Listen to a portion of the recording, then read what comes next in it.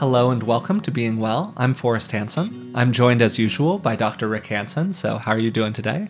I am very happy that we're going to do this particular episode. Yeah, I'm really looking forward to this one as well. It's another year that's come to an end for us here, both personally and on the podcast. And I would like to kind of start this episode just by talking about that a little bit. Just speaking personally for a moment, the outpouring of support that the podcast has received from people has been really amazing.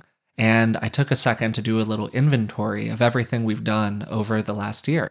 So this year we've actually posted 72 different episodes, which is crazy. We've spoken with, I think it's 28 different fantastic guest experts.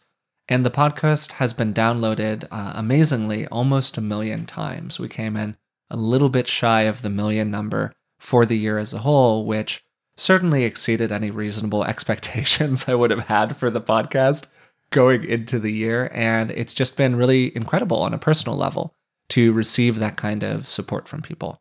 It has been endearing to do this with you, Forrest. Of course, people can imagine how it might be for me about that. And it's as good as you might imagine to do this with you.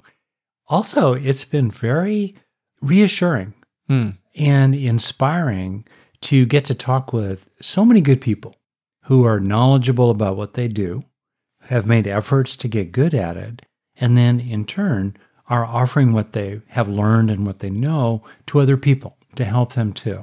And there's something kind of, like I said, reassuring for me about that, the sense that there's so many people around the world, most of whom we've never ever heard about, who in their own ponds or puddles or big lakes of activity are sending ripples out to benefit a lot of people. And that was really neat. Yeah, no, I think that's a great reflection and a really good grounding for this episode and any set of reflections heading into the new year. So today we want to do both a little bit of looking back and some looking forward as well. So what we're going to do today is we're going to do some reflecting on the past year of episodes, the various conversations we had with people, and then our series on Who Am I, which was a major feature of, I would say, almost all of the conversations that we had that were just the two of us over the course of the year. The nature of the messy human brain and the various monsters that can lurk in the closet. And then how do we go about dealing with those in smart ways, both inside of ourselves and in our relationships with other people. And then I want to do a little looking forward, whether it's setting a resolution for ourselves or just talking about some of the things that are exciting you in the year to come. That's the territory that I want to explore today. So before we get into that, I do want to let people know about your Foundations of Wellbeing online program.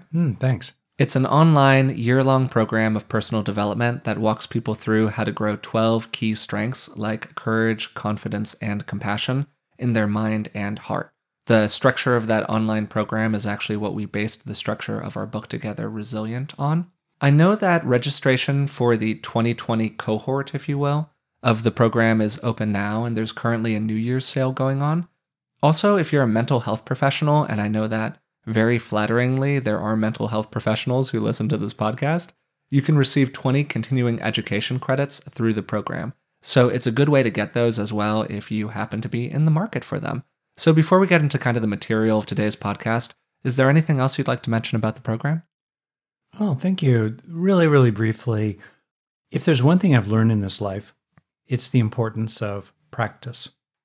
It's the importance of engaging our circumstances and especially engaging what's arising in the mind in a way that is skillful and helpful. That's what I mean by practice. Practice is really important. And in this Foundations of Wellbeing program, I've poured most everything I know about the fundamentals of coping and mental health in a very, very organized summary kind of way. And if I didn't already know this stuff, honestly, I would do this program because it's an amazingly efficient way at about an hour a week spread over a year if you want to do it that way, which is a nice way to do it, to get a foundation of good, deep training in the fundamentals of mental health. Yeah, I think that's a great summary. It is truly a great program. It's your flagship offering. So if you're interested in Rick's work, if you've been enjoying these podcasts, if you've read any of his books, then I can tell you, I think that you'll enjoy it. And also, if you're somebody who's concerned about the cost of the program, there are scholarships that are available. I added up one time the dollar number of scholarships for the program that you've given away, and it came out to some truly ridiculous number. So you are authentically very generous with that.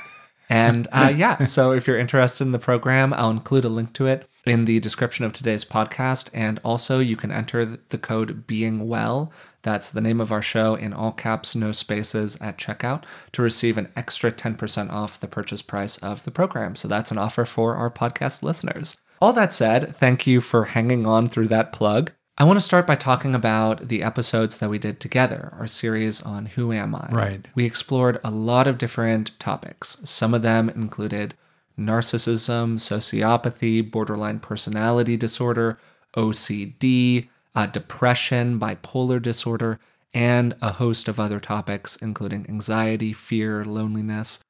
Some of the big building blocks that our psyche is really kind of made up of, for better or for worse from time to time. From that series, is there anything that really stood out to you personally, or anything where in the process of doing those episodes you thought about differently or learned about? Anything that really stands out as a highlight to you from the past year of talking about these subjects? So one thing that stood out for me was how we're all messed up. Right? Yeah. Who among us does not have anxiety or anger or a slump in mood? I mean, who among us does not have these sort of landmines in our own psyche that if someone happens to step on that one, there's a loud explosion. So the universality of stuff, it's normal to be neurotic. It's abnormal to be not neurotic. Now, I'm a big fan in gradually becoming non-neurotic. Call that the process of awakening. And the ultimate aim of it all, the epitome of the fully awakened being, is someone whose mind cannot, in any way, shape, or form, support any neurotic moment. Those tendencies just fall through the mind of an awakened being like a pebble through a cloud. Okay, but meanwhile, for myself and other people perhaps, it's normal to have these things going on the one hand. The other headline, though, for me, and I think it's been an important one in my own life, is to recognize it, to kind of snap into clarity about it when you start to register that you're dealing with someone who has a significant, genuine psychopathology in some regard. You suddenly start to realize that this is a person who's very rigid, let's say, about something, like it must be a certain way, and they have no tolerance around it. Or you recognize that this is someone who just has some kind of gaping, hungry hole in the core of their being, around which they're intensely preoccupied with being fed. Or you realize that this is someone who, deep down, doesn't believe that general norms that apply to other people apply to them. And if it's convenient, they're going to do it. Now, if it's not convenient for them or they fear the consequences of just lying or taking, then they won't. But it's not because of any kind of underlying moral standard. It's just situational and transactional. What can I get away with? So in any case, I've tended to err on the side of under-pathologizing people, which is probably what you want in a therapist. Yeah, absolutely. On the other hand, man, I've just been smacked upside the head, figuratively, by various people at various times. I just didn't see it coming.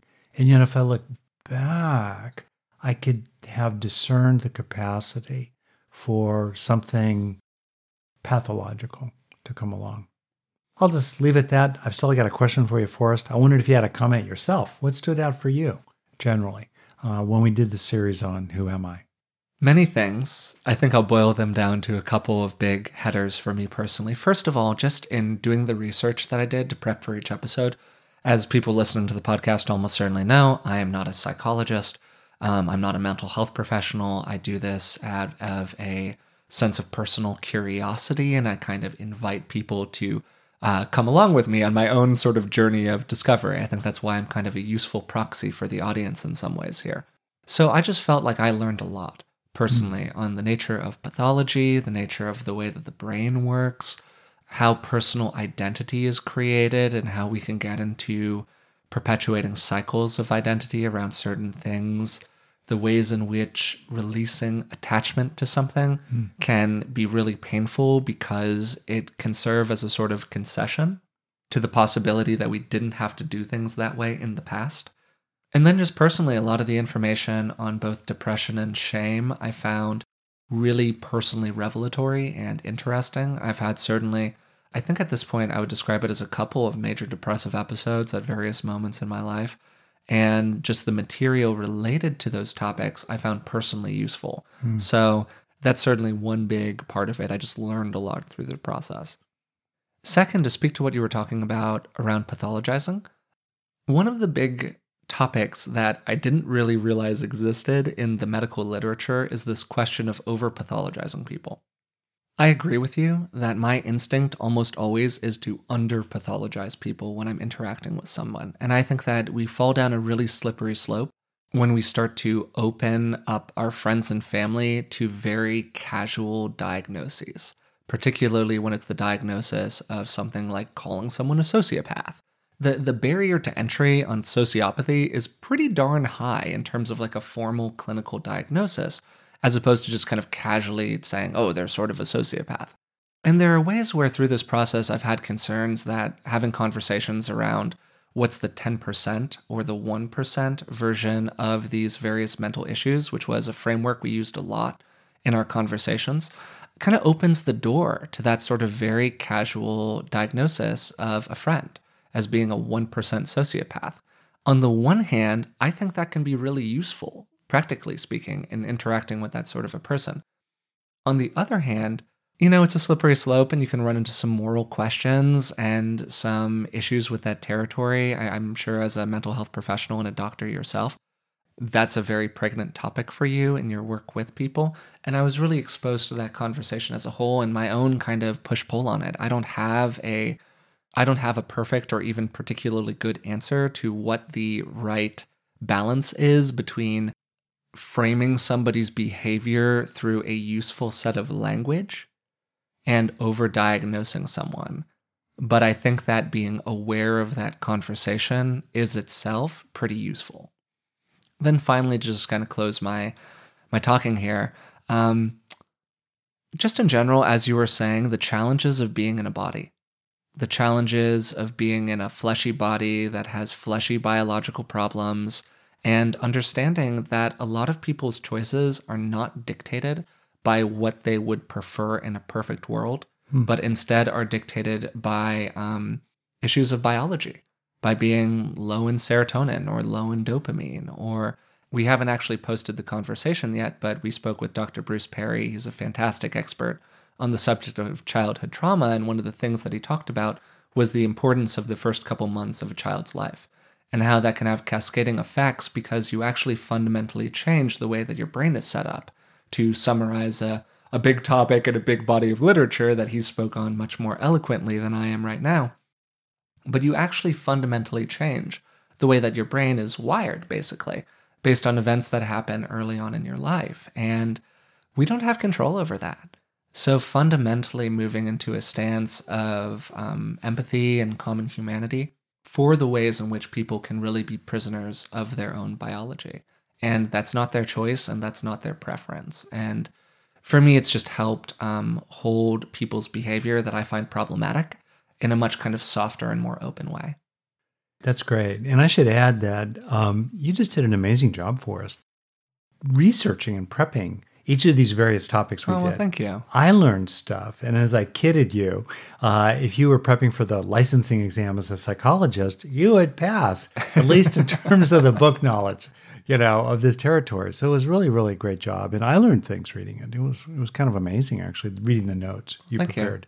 Leaning back and kind of reflecting on all of it and reflecting myself on being in mental health for 40 some odd years and the depth of clinical understanding, often backed up with a lot of formal research that's been developed over the years, I have a kind of overarching reflection, which is this.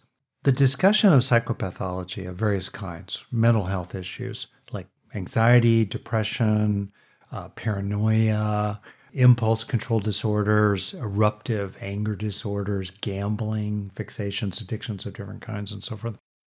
if you step back, you realize that all of those descriptions of pathologies have to do with parts of the stream of consciousness, or have to do with parts of the psyche altogether, including those elements that are sort of buried beneath the waterline, shaping things from the shadows.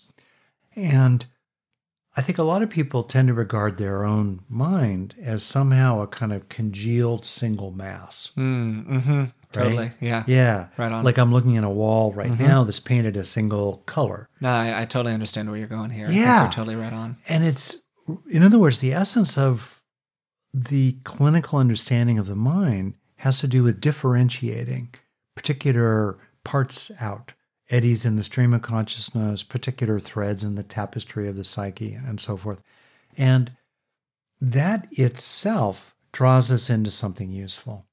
Because if your mind is one whole congealed mass, we are so screwed. Because how do you intervene? It's just like a big block. If it's just a big brick, we're like, no, what? Can't do anything about it. But on the other hand, if it's sort of like a knitted tapestry, a knitted garment with many different threads and different patterns in it, and one of them, frankly, is just a mess and is maybe hurting other people too, because there's sharp edges in it that's bumping into others. All right, fine.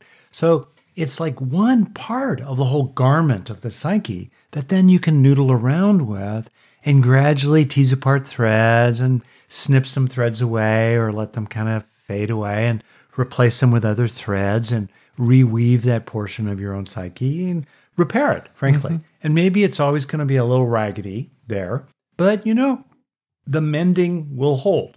And you can go out when it's cold and still function. Not a terribly bad metaphor, actually, as I roll. Yeah, actually a pretty wonderful metaphor, I would say. But that's good news. It's good news that there's so much differentiation and particularity inside the mind, because it gives us opportunities to noodle away with things and weave a more functional and happier garment. I totally agree with you. And another way to think about that idea is how we perceive ourselves, how we perceive ourselves as either one kind of unitary thing versus perceiving it as to extend your metaphor here, a kind of mosaic with many tiles, all of which have a different tone and color at any given moment in time. Yeah. And therefore being able to perceive any individual facet of the stream of consciousness as not necessarily being indicative of the whole stream. That's wonderful. Right. It's just part. It's just part. And that means it's okay. We all have those moments where our mind is grabbed by a negative impulse. For me, as I've spoken about very publicly on the podcast, super comfortable talking about it, my drug of choice is definitely anxiety. And that little feeling at like the base of the throat of things kind of rising and getting tight and clamping down a little bit, and you start to get nervous and, whatever associated symptoms might come along with that. And if I viewed that impulse as being completely tied in with the rest of myself, which is frankly how I think I viewed that impulse for probably about the first 25 years of my life, if not the first 28 years of my life, that the two were totally conjoined. The more that I've been able to view it as a sensation that I am experiencing rather than as part of the whole of myself. Yeah. Wow, completely changes how you can relate to fabulous. It. And it's made me, frankly, so much more aware of when I'm starting to kind of move in that direction, and therefore so much more capable of intervening. Yep. Obviously, we kind of went down the rabbit hole there for a minute, but I think it's a good reflection on that topic territory as a whole. And moving forward, another big feature of our conversations over the past year, which tie into this a little bit, are various interviews that we did with a, frankly, really humbling group of guest experts. It was kind of amazing, the people who agreed to come on this podcast and talk to us. I don't mean that with a false sense of modesty. I mean that really earnestly. We were both just kind of astounded often at the caliber of the people that we had the opportunity to speak with. And it's really easy to get kind of used to that. And I definitely tried not to at various moments throughout the podcast. So of all of those people, obviously, all of the conversations we had with great. I enjoyed, I would say, really earnestly, just about every one of them. Are there any that kind of stand out to you as being particularly memorable for you personally? Conversations you had where you really felt like you learned something, or we just had an interaction that really sat well with you? Well, there's some that haven't yet posted and will Mm-hmm. post, and I'll just call out both Bruce Perry, expert on trauma, and Paul Gilbert, expert on compassion-focused therapy and compassion-focused approaches in life in general. Those popped out from me. I learned a lot from them. There were some, they were all really, really interesting. And a couple things. One is that I really got a lot out of Galen Ferguson's Mm-hmm. interview, and especially his notion of welcoming. Mm. That word has become part of my practice routinely. The sense of welcoming the next moment as it arises, welcoming ostensibly unwanted or even, let's say, pathological parts of the mind. There you are, you're really angry about something, or you feel hurt, or there's a pain that emerges in your body. Can you orient to it, welcoming it? And even in a really tender, sweet way, can you welcome this very life? Can you have a sense of welcoming, in a sense, the ways that you as a consciousness were kind of thrust into or pulled into this particular universe with all its strangenesses? Like, what? I didn't make up this universe. I'm not sure I want to be here, but now I'm stuck here and there's gravity, like what? And all these other people. Problems of a fleshy body, I have to put things in one hole to stay alive and make sure some of them pass out another hole. Just keep staying alive. Like what? What? Right? Yeah. And so you can welcome that. And that was really cool. I really dug that. That was very, very good. Galen Ferguson. I really liked that. Let's see, a couple other headlines. Angela Duckworth came along in the beginning when we just started doing this. Somehow was the first person that we spoke to, which was absolutely amazing that we got to speak with Dr. Duckworth that early on in the process, and her work's just fantastic. Yeah, exactly. This person who developed a lot about grit, and a psychology professor, Ivy League at Penn, University of Pennsylvania, and very generous and focused a lot on how kids in particular can acquire a greater sense of kind of sturdy fortitude, and how that's a variable that really probably matters more in life altogether than their scores on their SAT. And one of the things I also was struck by in her case, and it goes to the notion of psychopathology as well, which is how these ideas are used. Her research on grit could be used by typically politically conservative groups to argue that spending money on public services is a waste of time, that you either have grit or you don't have grit, and that's all there is to it. And her research could be used, as she points out, to say that if someone doesn't have grit, it's all a matter of bad character. They didn't work hard to develop it, rather than the fact that many people have underlying physical conditions that undermine their grit, or they've been kicked in the teeth by life, often based on situations they were born into of poverty, systemic racism, poor health care, poor services for mother-infant health. And so their first 2 months, let's say, were really, really rocky. And now, 25 years later, they're still dealing with the consequences inside themselves as they bump up against life. So she was very good about acknowledging those dangers, which are an illustration more generally of how information can be used. And so I think a kind of a running theme for you and me, for us over the course of the year, has been this combination of presenting knowledge as best we currently understand it and as best that science currently understands it, while also being attentive to the limitations of that knowledge and the ways in which it can be used or misused. Mm-hmm. Yeah, absolutely. To follow that thread a little bit and talk about some of the ones that I found particularly affecting, particularly interesting, or I just learned a lot from, or I was just kind of tickled by. The first one is actually the first one that I did by myself. I had a conversation with Matt D'Avella very early on in the year. He directed the Netflix documentary Minimalism, and you were actually interviewed by him as part of that documentary. And I really look up to Matt's content as a content creator. He has one of the best channels on YouTube. I think that he does a blend of personal growth and self-help and entertainment and just what it's like to be a person trying to make things in the world in a way that really almost nobody else does. And I would recommend his YouTube channel to absolutely anyone. And it was just really cool, frankly, being able to talk with somebody for this podcast that I'd seen their content a couple years ago and went, wow, this is really great. So that was personally fulfilling for me. More informationally, some of the people I'd point to are Lori Gottlieb, who we spoke to around the topic of maybe you should talk to someone. That's her many-time New York Times bestselling book at this point. One of my favorite books of the past year. She herself was such a warm character and such a warm presence to speak with and interview.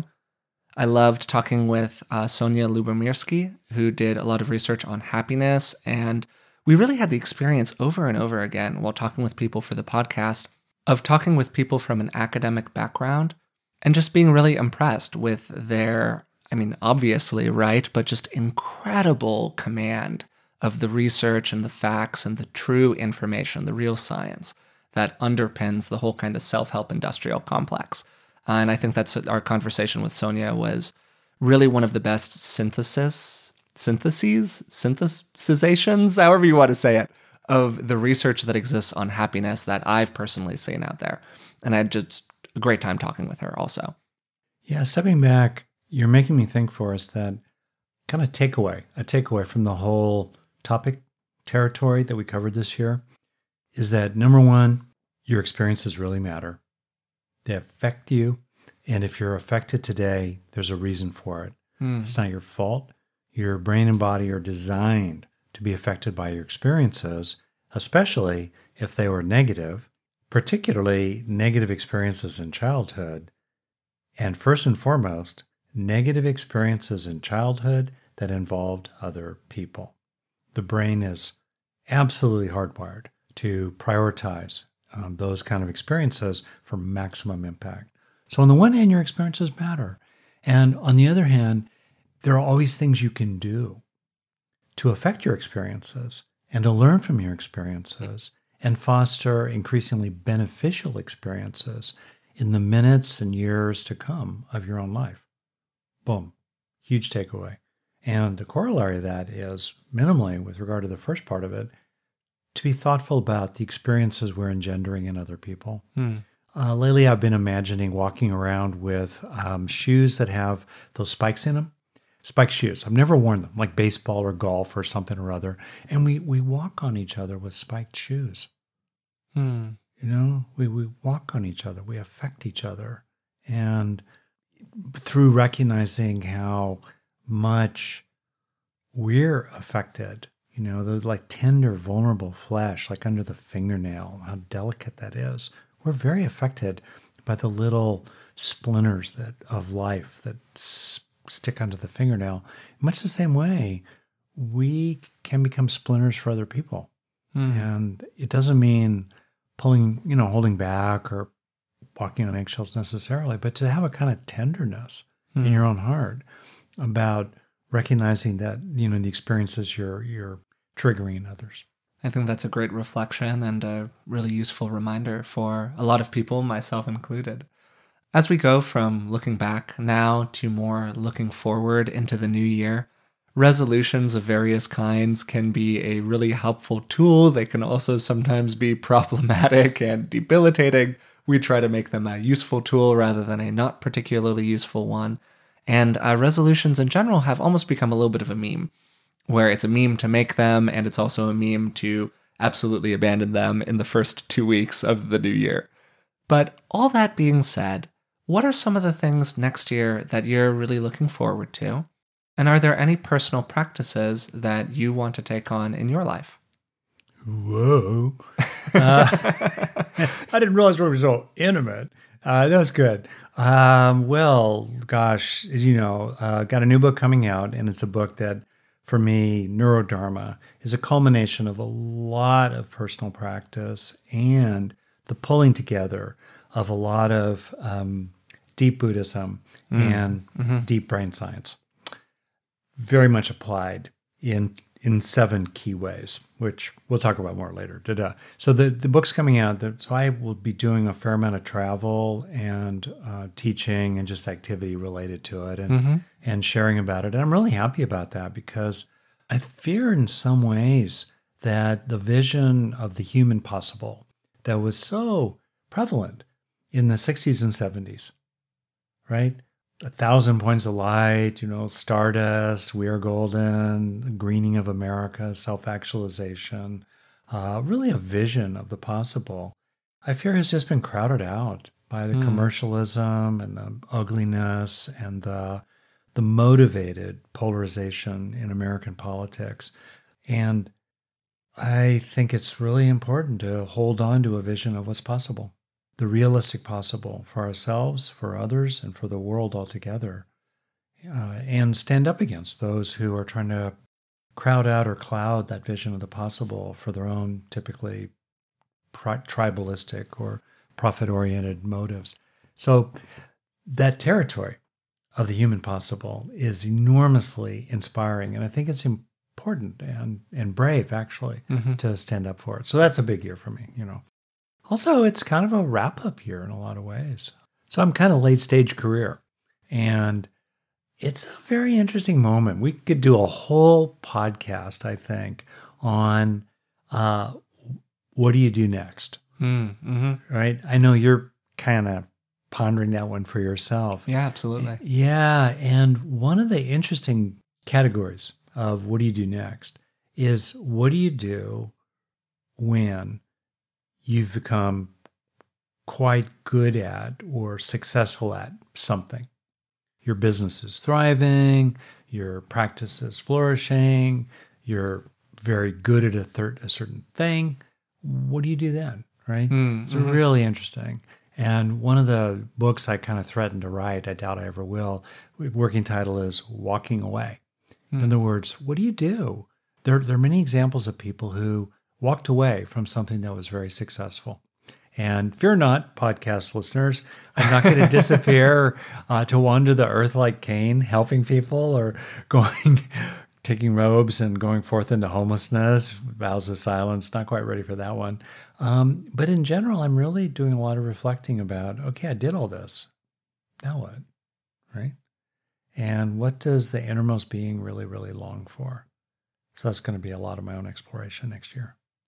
I think that's a great topic of exploration and something certainly very, very deep and personal in your life and something I have a lot of feeling for as your son, of course, and really looking forward to talking more about your new book, which is coming out... Oh, May 5th, 2020. May 5th, 2020. Got to get the early plug in. But no, just speaking personally for a second, you've written... depending on how you count, kind of 6-ish major books at this point, including Neurodharma. Is that more or less right? Well, right? they're integers, so there's it's not like 3 3/4. It's 6. Well, okay, 6. You're either pregnant or you're not. The book published or it didn't. There it is. So the 6th one's coming out. Yeah, the 6th one's coming out. Pretty bizarre, honestly. Like, crazy to think about, right? What? You definitely didn't set out, I don't think, to write 6 books, but here we are. And, just speaking frankly about it, there are books that have been more, although all children are your favorite, some of them are maybe more favorite than others. And I think that it's fair to say that this is one of your most favoritist books that you've written. You've had a real personal feeling for it. You've been extremely excited about it. Yeah. It's a topic that you've wanted to go into for a long time. It's really about enlightenment. Yeah, fundamentally. Which is freaking difficult to write about in a useful way. Yep. So, I've read a lot of it. Yep. And you helped make it better for us. Well, thank you. To your credit. Thank you. One of my best readers. Yeah, I definitely tried to have a hand in little edits for it and little pieces of advice. And I too think it's a great book.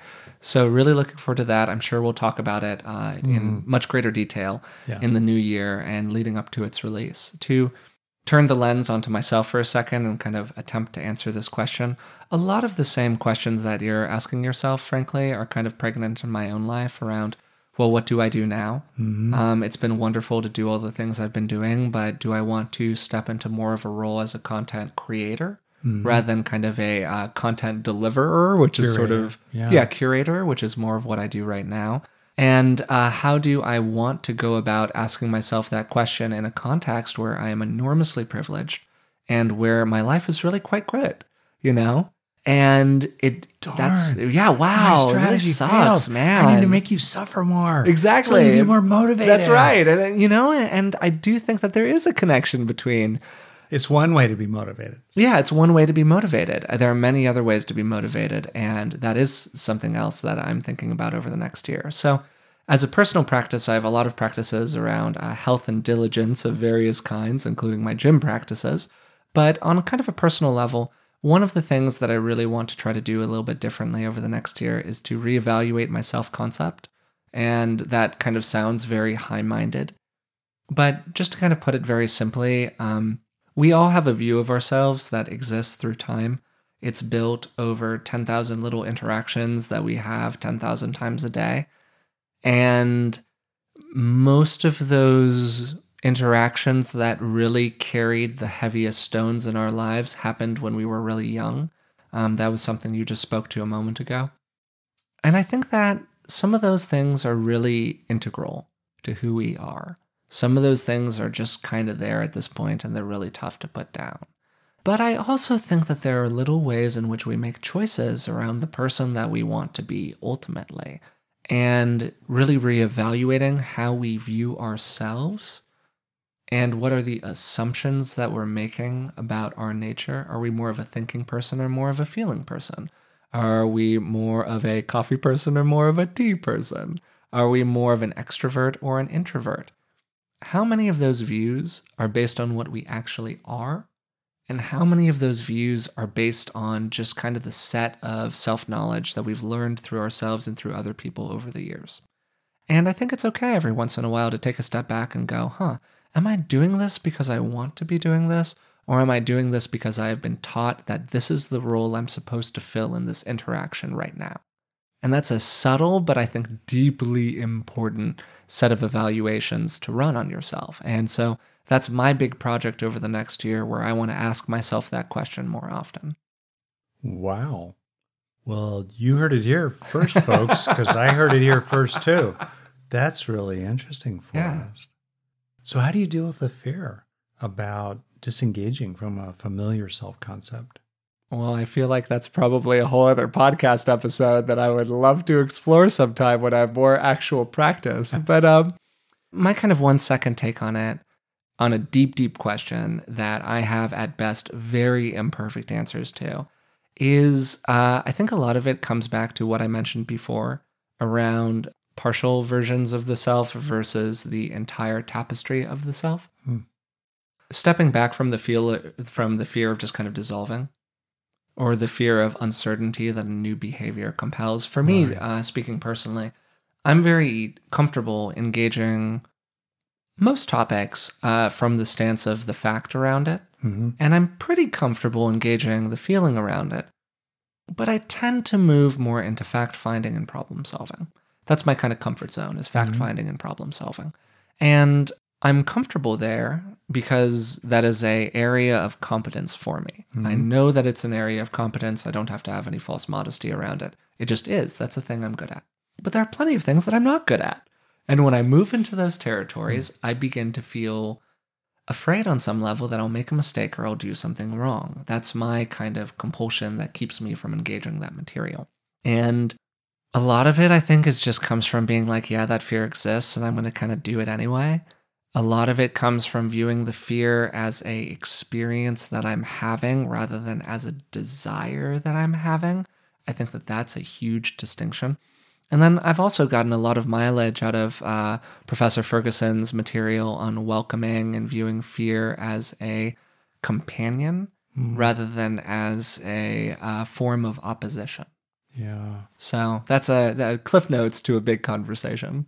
Yeah, as we reflect on the year to come and more generally, and in my own practice, the notion from Tibet, or the languaging, I'll just put it that way, from Tibetan Buddhism of basic goodness And can one trust in one's basic goodness?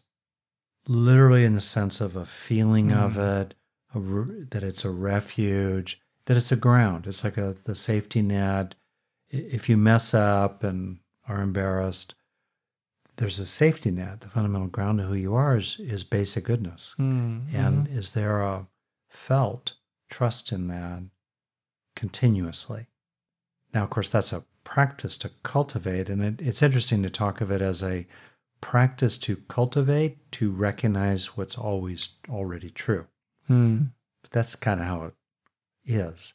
And I know for myself, it's kind of shocking, actually, as someone who's been at this a long time, how easily and quickly sometimes I can lose track of that felt trust in basic goodness, my own basic nature, the universal goodness deep down in everyone.